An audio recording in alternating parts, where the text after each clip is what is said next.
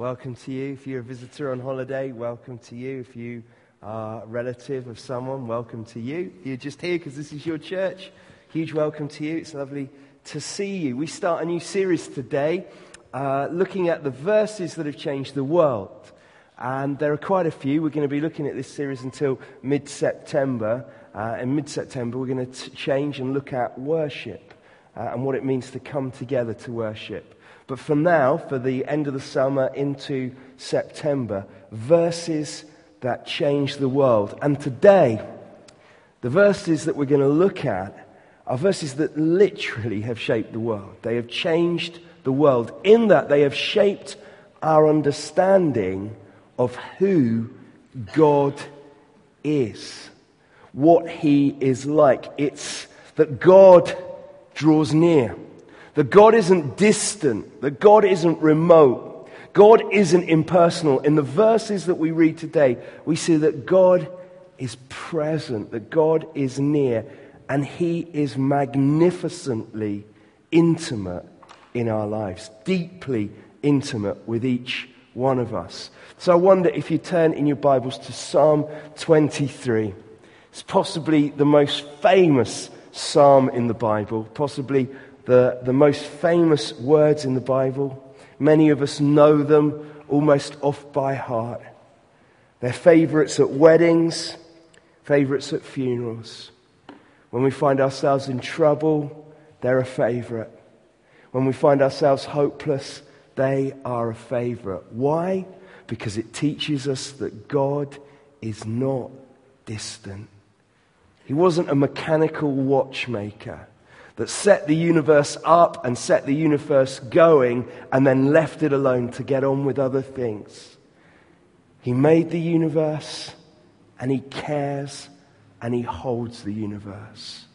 In fact, the Bible tells us that Jesus is the image of God, that He is the exact imprint of His nature, and that Jesus upholds the universe by the word of His power. That's Hebrews chapter 1, verses 1 to 3. He upholds the universe by the word of His power. So right now, we are held by God. God speaks and holds us. We are held together. Our molecules have stopped flying into space by Jesus. We don't evaporate because of Jesus. We are held because of Jesus. And we see that in this psalm, very beginning.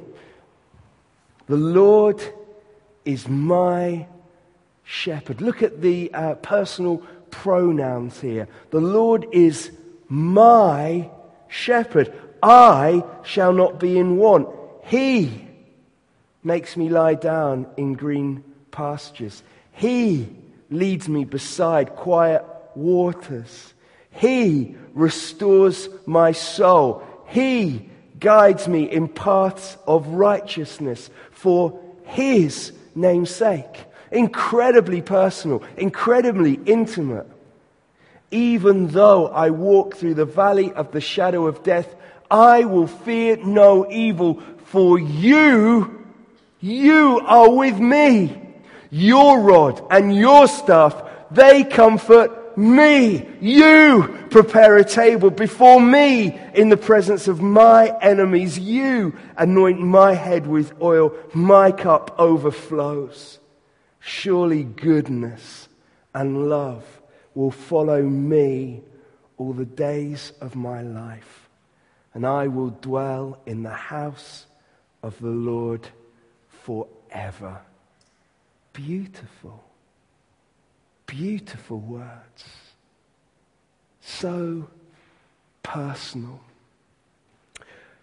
Tradition has it that this psalm, of course written by David, tradition has it that this psalm was written as a very young man. That as he was a shepherd, he was the youngest of 7 boys, and as the youngest he had the worst job, which was looking after the sheep, and he took it very seriously. And we know he took it seriously because one day Saul says to him, how are you going to go and fight this giant called Goliath? And David says, well, I've been a shepherd. And when I see a lion come, I attack the lion. And when I see the bear come, I attack the bear. And the same God who gave me victory over the lion and the bear will give me victory over this great big Philistine. So we know he took it very, very seriously. This young boy would wander with his sheep. He would lead his sheep. And one day, we imagine he sits down under the shade of a tree with his 10-stringed lyre, a bit like Rob there, or Jess. And he starts to pluck and play. And he thinks about his life as a shepherd.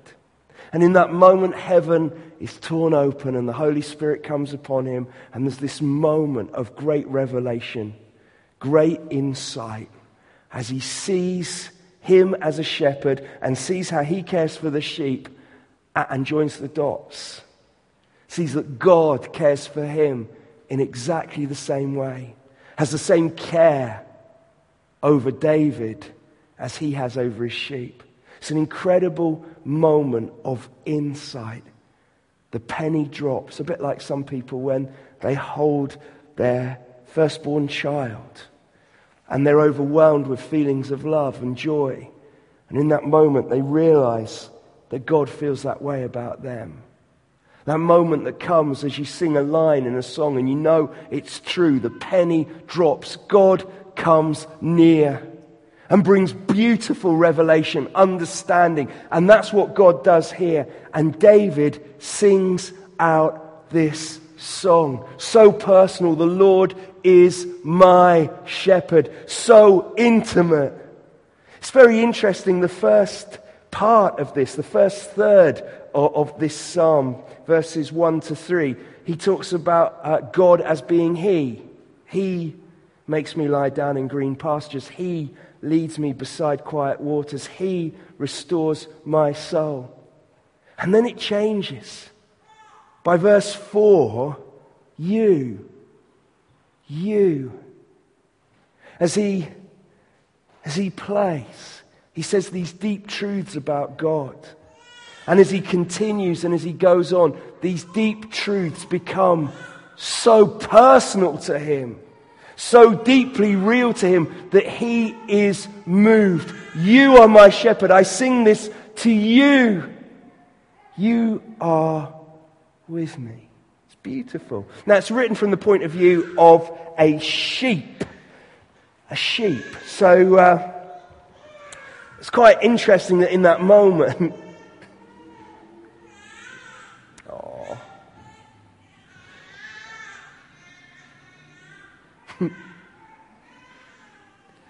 it's quite interesting in that moment of insight and understanding that he sees himself as sheep, as a sheep. I don't know how you say that correctly. He sees himself as a sheep. God is creator and he is creation. Chuck Swindoll has some great things to say about sheep. They're quite funny. I get the impression he doesn't like sheep very much. This is what he says. Sheep are useless.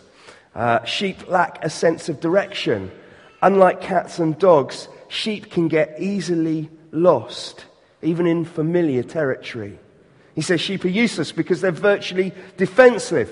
Most animals have rather effective means of defense: sharp claws, teeth, speed, ability to hide, keenness of smell, sight and hearing, great strength or ferocity. But he says sheep are awkward, weak and ignorant.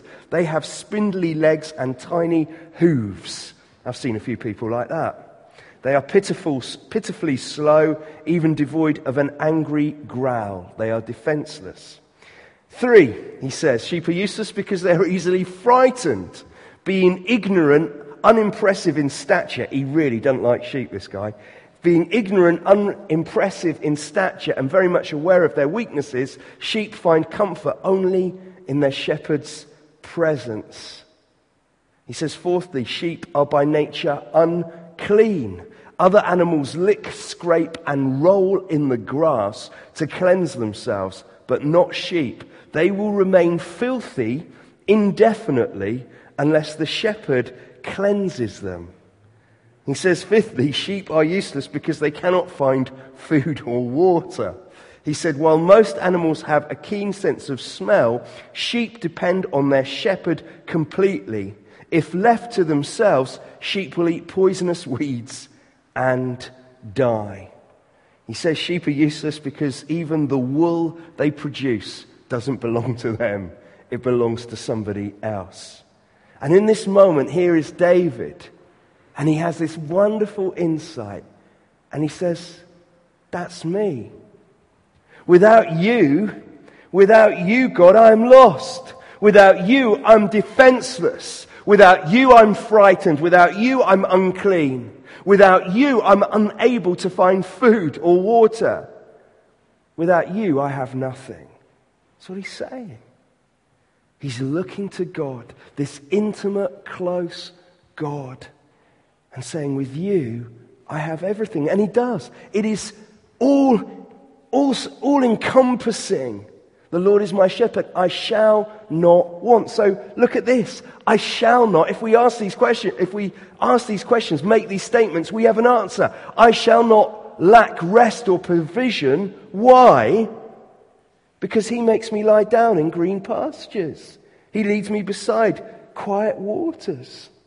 We can go on. I shall not lack restoration or encouragement when I faint, fail, or fall. Why? He restores my soul. We shall not lack guidance or fellowship. Why? Because he leads us in paths of righteousness.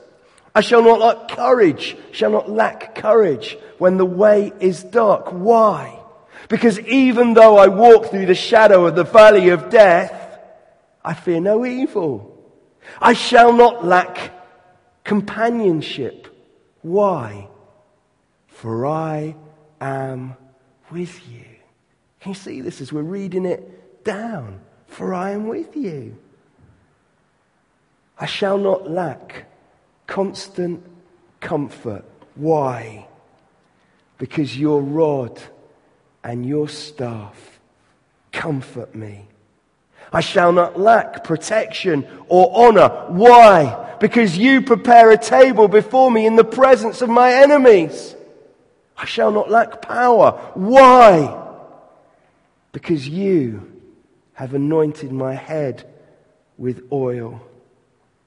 I shall not lack abundance. Why? Come on. My cup overflows. You get it? He goes on. I shall not lack God's perpetual presence. Why?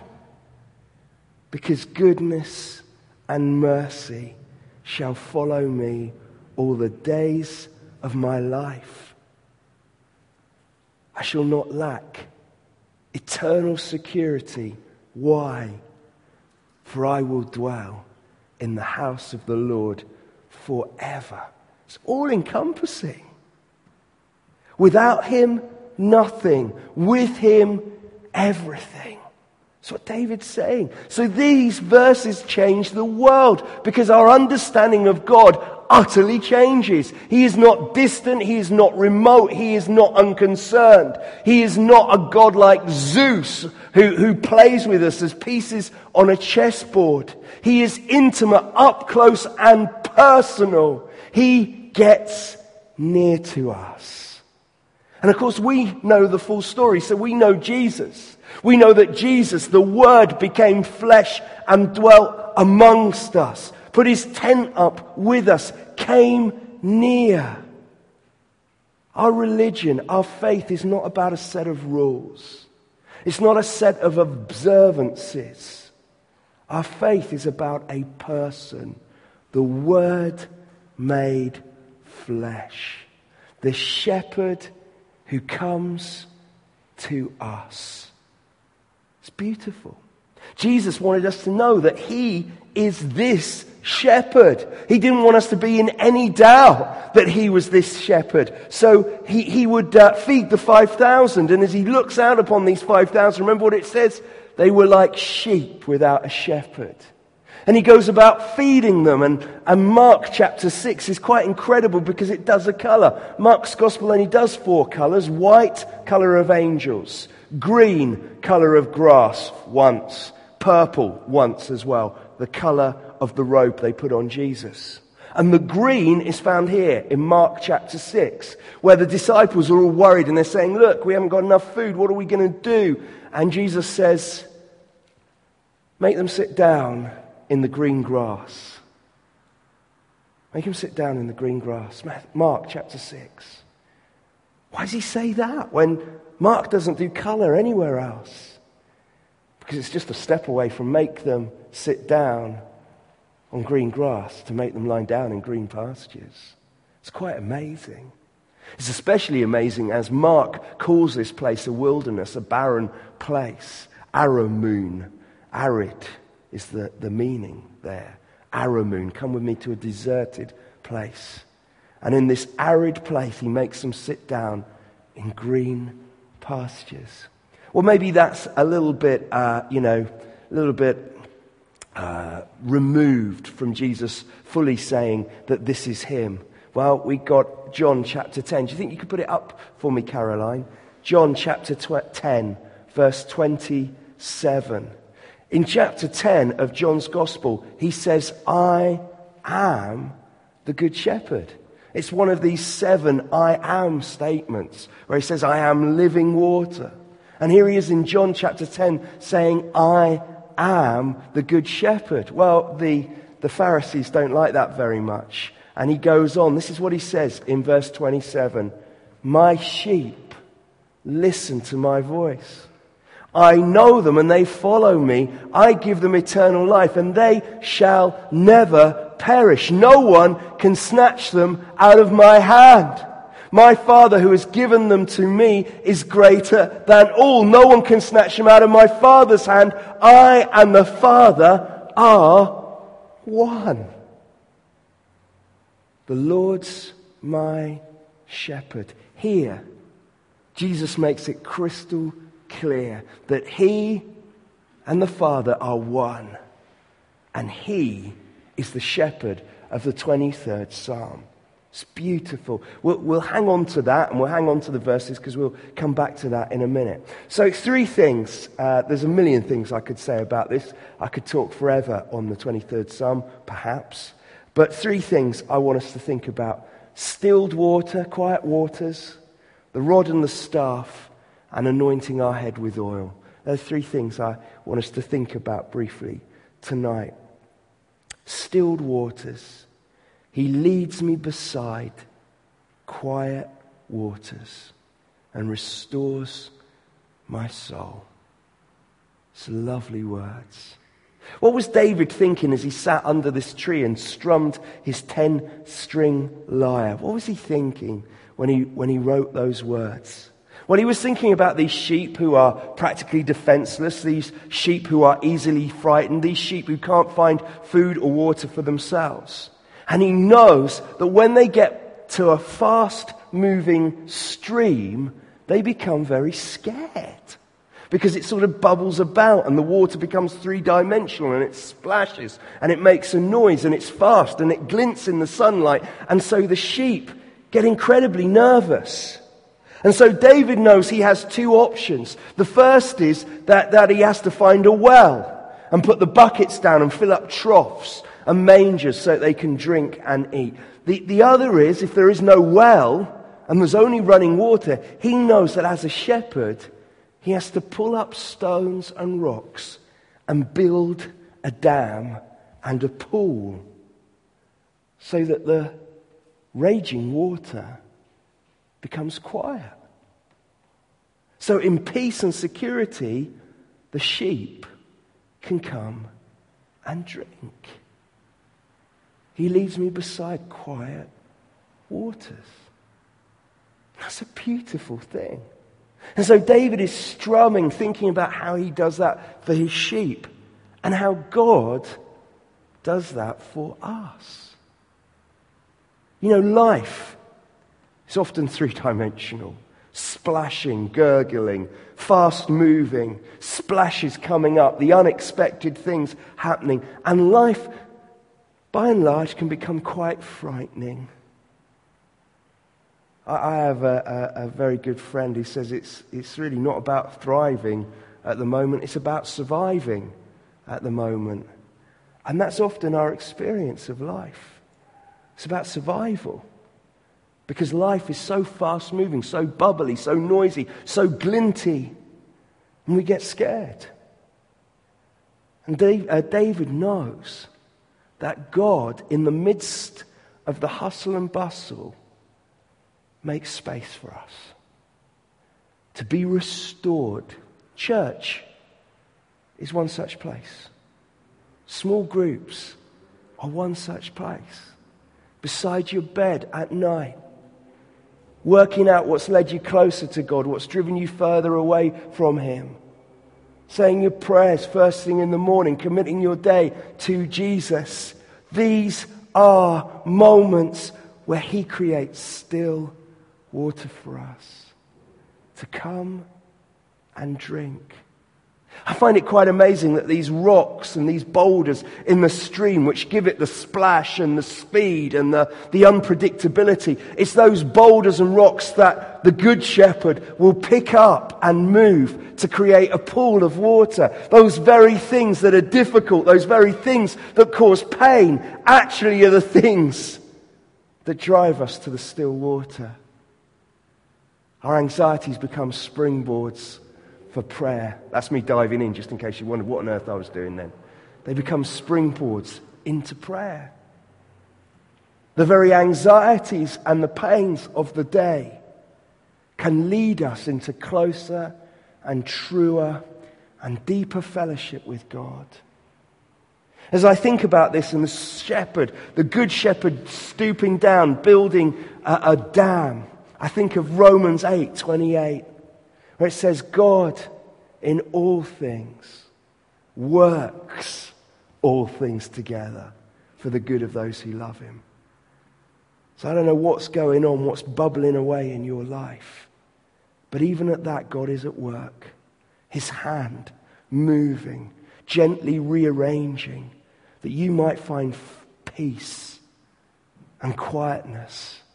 And He will restore your soul.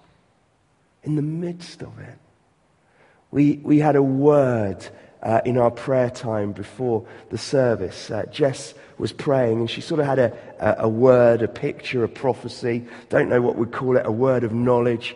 I should know what we'd call it. But she was talking about popping candy. And she said this, popping candy just in the packet is inert.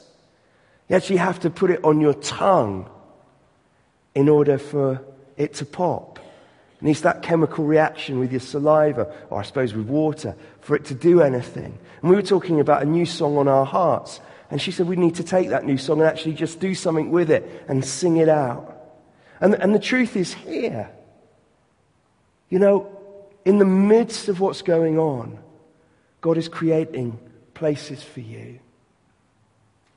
You have to take hold of them.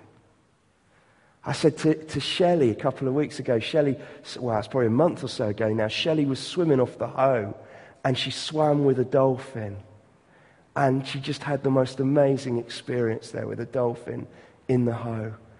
And I said to Shelley, I've prayed so hard that I'd get to swim with a dolphin one day. And then I thought to myself, and I said it to Shelley, but I've got to meet him at least halfway. I've got to get in the sea. And there's a truth there. You've got to take this. He's creating spaces for you. Don't miss them. Leads me beside quiet waters. Secondly, His rod and His staff. Even though I walk through the valley of the shadow of death, I will fear no evil. For you are with me, your rod and staff, they comfort me. And of course, as a shepherd, David there under the tree, singing and thinking and strumming his 10-stringed lyre, is thinking about these journeys he makes with his sheep. Now, of course, in this country, when we move sheep from place to place, we use sheepdogs most often, or we whistle, or we shout, and we drive, and we push. In the Middle East, it's not so. A shepherd doesn't drive his sheep. He leads them. They follow him. So if you see a picture of a Middle Eastern shepherd, you'll see the Middle Eastern shepherd out front and the sheep following. That's why, can you put John 10 on again for me? That's why when Jesus talks about the Good Shepherd, he says, my sheep listen to my voice, I know them, and they follow me. Because that's the way it works in the Middle East. Not like here. They lead, and the sheep follow. And so David is thinking, we'll just leave that up for a moment. David is thinking about this. He takes his sheep from one field or one pasture to another. Throughout the seasons, he would be on the move as the sun becomes very hot and the valleys become very dry. They would lead their sheep up the mountainsides. And they would do different things. And there's a million theories out there about what this valley of the shadow of death is. A literal place, a big chasm on the way up. We don't know. What we do know is that the shepherd cares for his flock as they're on the move. As they go through dangerous territory, the shepherd guards his flock. And the flock can look to the rod and the staff and know that that keeps them safe. And so as David is singing and strumming and thinking, he's thinking about that. These moves from one pasture to the other, where he leads his sheep, he cares for his sheep. And he knows God is like that. There's a beautiful bit in one of the Narnia stories, The Horse and His Boy. And Shasta makes a journey up a mountainside to join the camp of the Narnians, who are about to go to war and fight a big battle, break a siege. And he has to climb up this mountain path, and it's pitch black. He can't see anything, he doesn't know anything, but he walks up this path. And the whole time, we're told, there's a lion on his left-hand side. Shasta's scared, so he keeps away from the lion.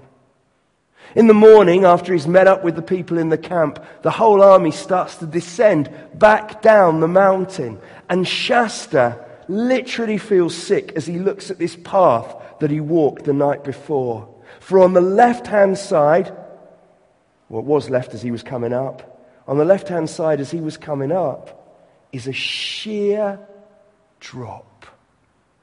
As he looks over the edge, it's like one of those cartoon moments. He feels physically sick and can't believe that he walked that mountain path at night alone. And then he remembers. That's why the lion walked on my left-hand side. He kept me away from the edge. And that's true for us. You know, we've got all sorts in this building tonight. Got Marines, soldiers, housewives, bankers, street cleaners, retired people. God is with you. Just on your left. Guarding you. Holding you. Even though you walk through the valley of the shadow of death, He is with you. His rod and staff comfort you. That's a lovely word. That word comfort, I looked it up. I wanted to know a bit more about it. And this is what it said. It's nikaim, to comfort, to console, to extend compassion. Most often used to sigh with one who is grieving. To breathe intensely, because of deep emotion. It's lovely. It's what it means. You know, if someone you love sighs, they let out a big sigh. I don't know about you, but I want to ask them, what's wrong? Is everything all right? You okay? What are you thinking? What's troubling you? Well, here the shepherd goes one better with his rod and his staff. He sighs with you. When you groan, He groans with you. He breathes deeply with you. We could translate this. When your heart rate goes up, God doesn't have a heart rate, but so does God's. When your hackles rise, so do God's. When your adrenaline is coursing through your body, so is God's. When you groan, when you sigh deeply, God is next to you, sighing with you. This is more than casual sympathy. This is deep intimacy with God. My sheep listen to my voice. I know them and they follow me. I give them eternal life and they shall never perish. Even though you walk through the shadow of the valley of death, no one can snatch them out of my hands. My Father has given them to me. He is greater than all. No one can snatch them out of my Father's hands. I and the Father are one. It's beautiful. He's right with us. Finally, he anoints my head with oil. What's David thinking about? Well, perhaps David is thinking about a feast that you'd have. And of course, at a feast, the host would either have someone, or would do this himself, would wash his guests' feet. It was a thing he would want to do to show that you were really welcome. If you were highly honored at this feast, the host would just come to you with some fragrant oil, I'm doing it to you, Tony, and just put it on your head. Lovely. What a fine head you've got, Tony. And he would just put it on your head to show you were highly favored of God, highly beautiful to him, Tony, highly thought of and treasured. That's what he'd do. And so perhaps that is in David's mind. But what about as a shepherd? What does he think as he thinks of this as a shepherd? You prepare a table before me in the presence of my enemies. You anoint my head with oil. Well, David, when he had moved his sheep from one location to another, because they're a bit dopey and eat anything, has to clear the field.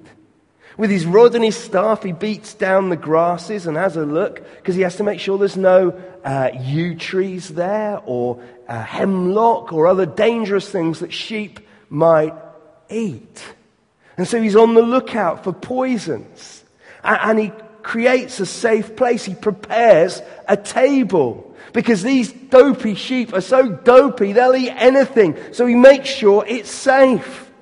He even wants to make sure there are no vipers or snakes. So he drives them out with his rod and his staff, so that the sheep may graze peacefully.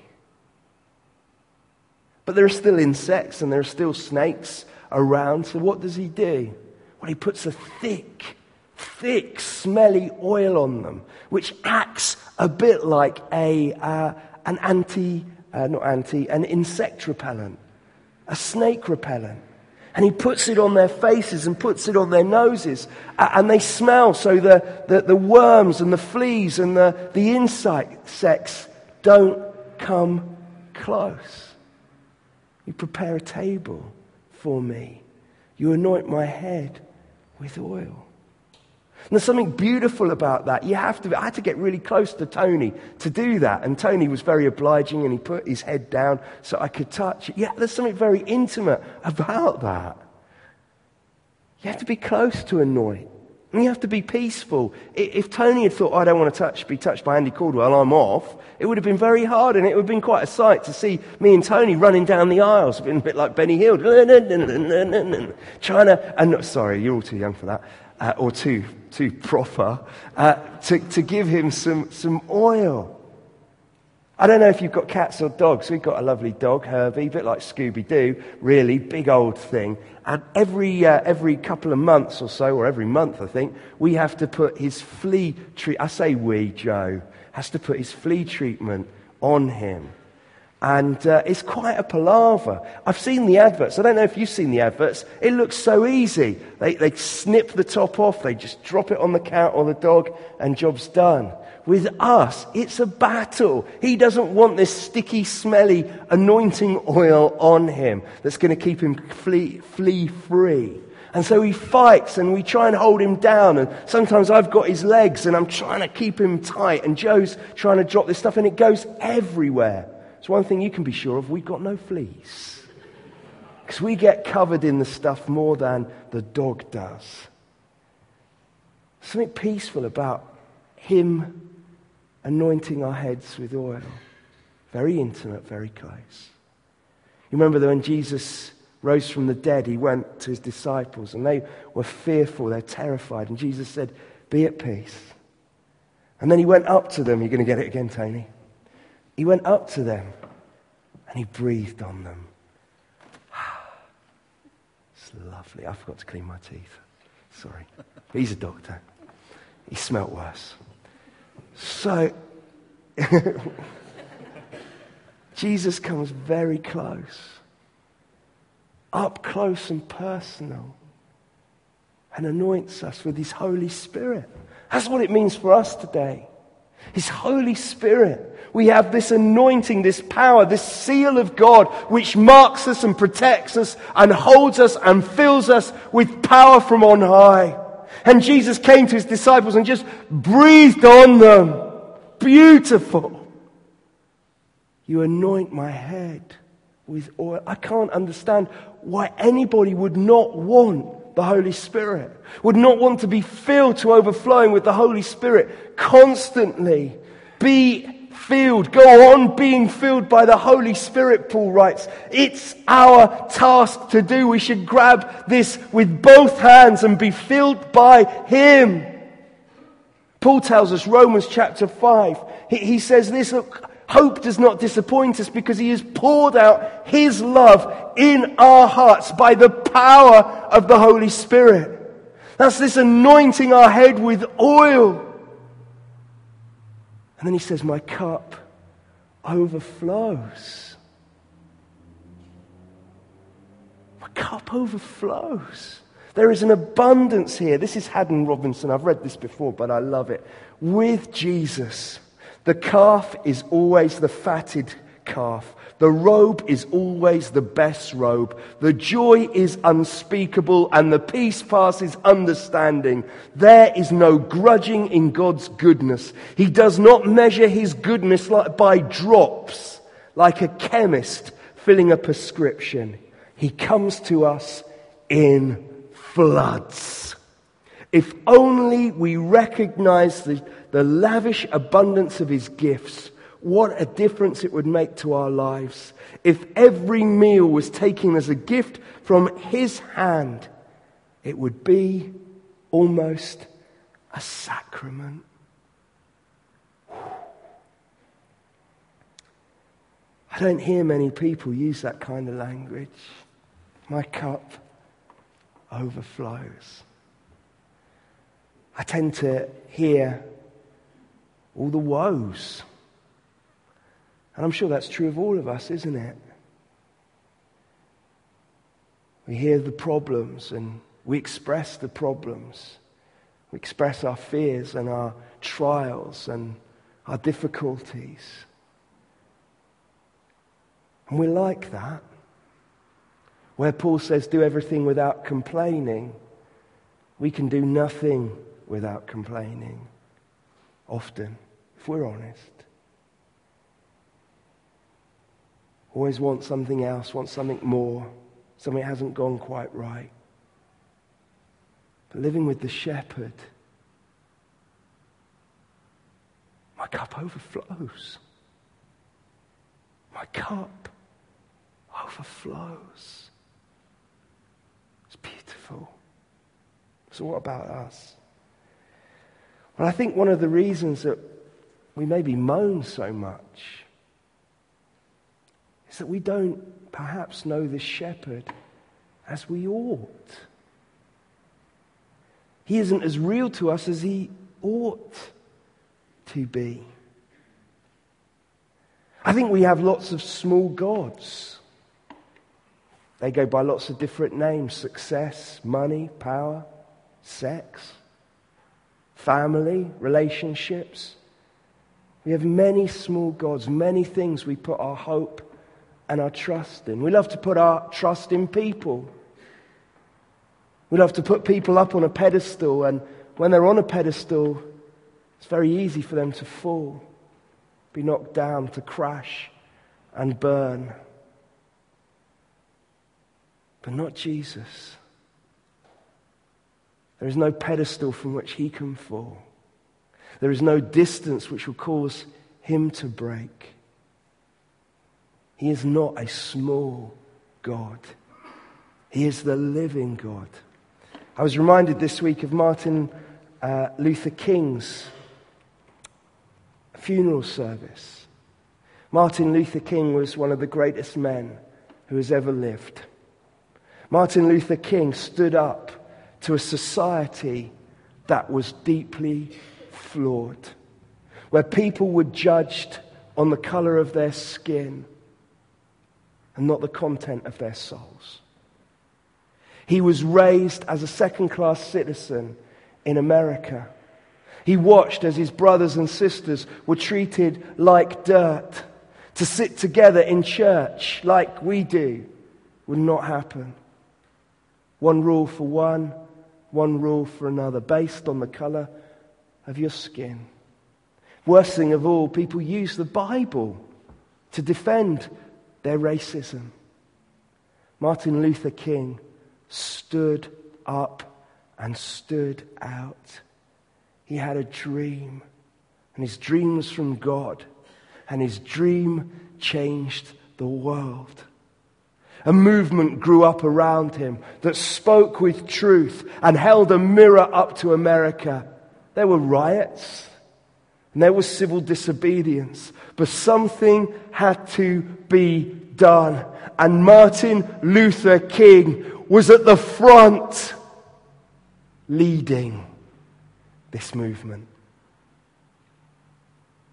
Then in 1968, an assassin took his life, hoping to kill the movement that had grown up around him. At the funeral, there was deep despair. There was great uncertainty about the movement, the civil rights movement. What would happen? Would it crash and burn? Would it fall? At the funeral were a great number of eulogizers and exhorters, great speakers, but the one who stood out was James Bevel. He mounted the podium, stern and heavy, and in a voice like a gathering storm on the edge of a clear day, he spoke. There is a false rumor going round that our leader is dead. Our leader is not dead, he said. Martin Luther King is not our leader. At this he paused. He let his words and the implication of his words bruise, sting, stir, taunt the people. Was he using this moment as a political moment for his own ends?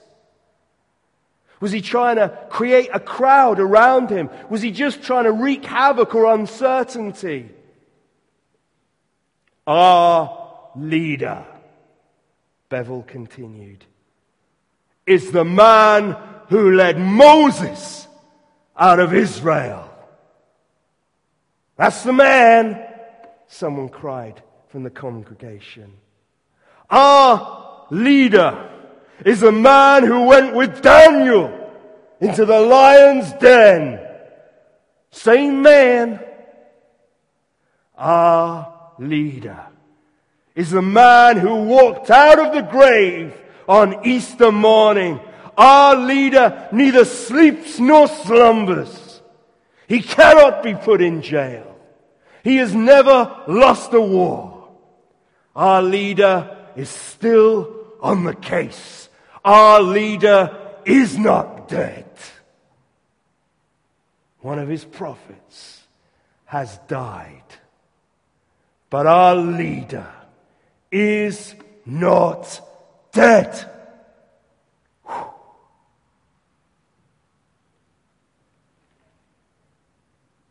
Our shepherd is not dead.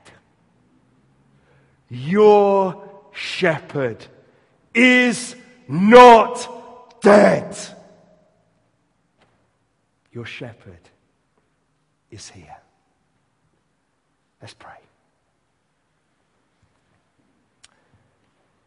Father, forgive us the small gods we make for ourselves. Forgive us that we put our hope and our trust and our security in so many things that are not. In this moment, Lord, we want to say afresh and again, knowing that your mercies are fresh every morning, every day, we want to say, you are our shepherd. We shall not want. You are the one who leads us beside quiet waters. You are the one who guides us and protects us. You are the one who anoints us with your own Holy Spirit. So would you draw near to us, Lord? Would you make still water? Would you guide and protect and lead? And would you fill us, not leaving one of us out, with your Holy Spirit? In Jesus' name, amen.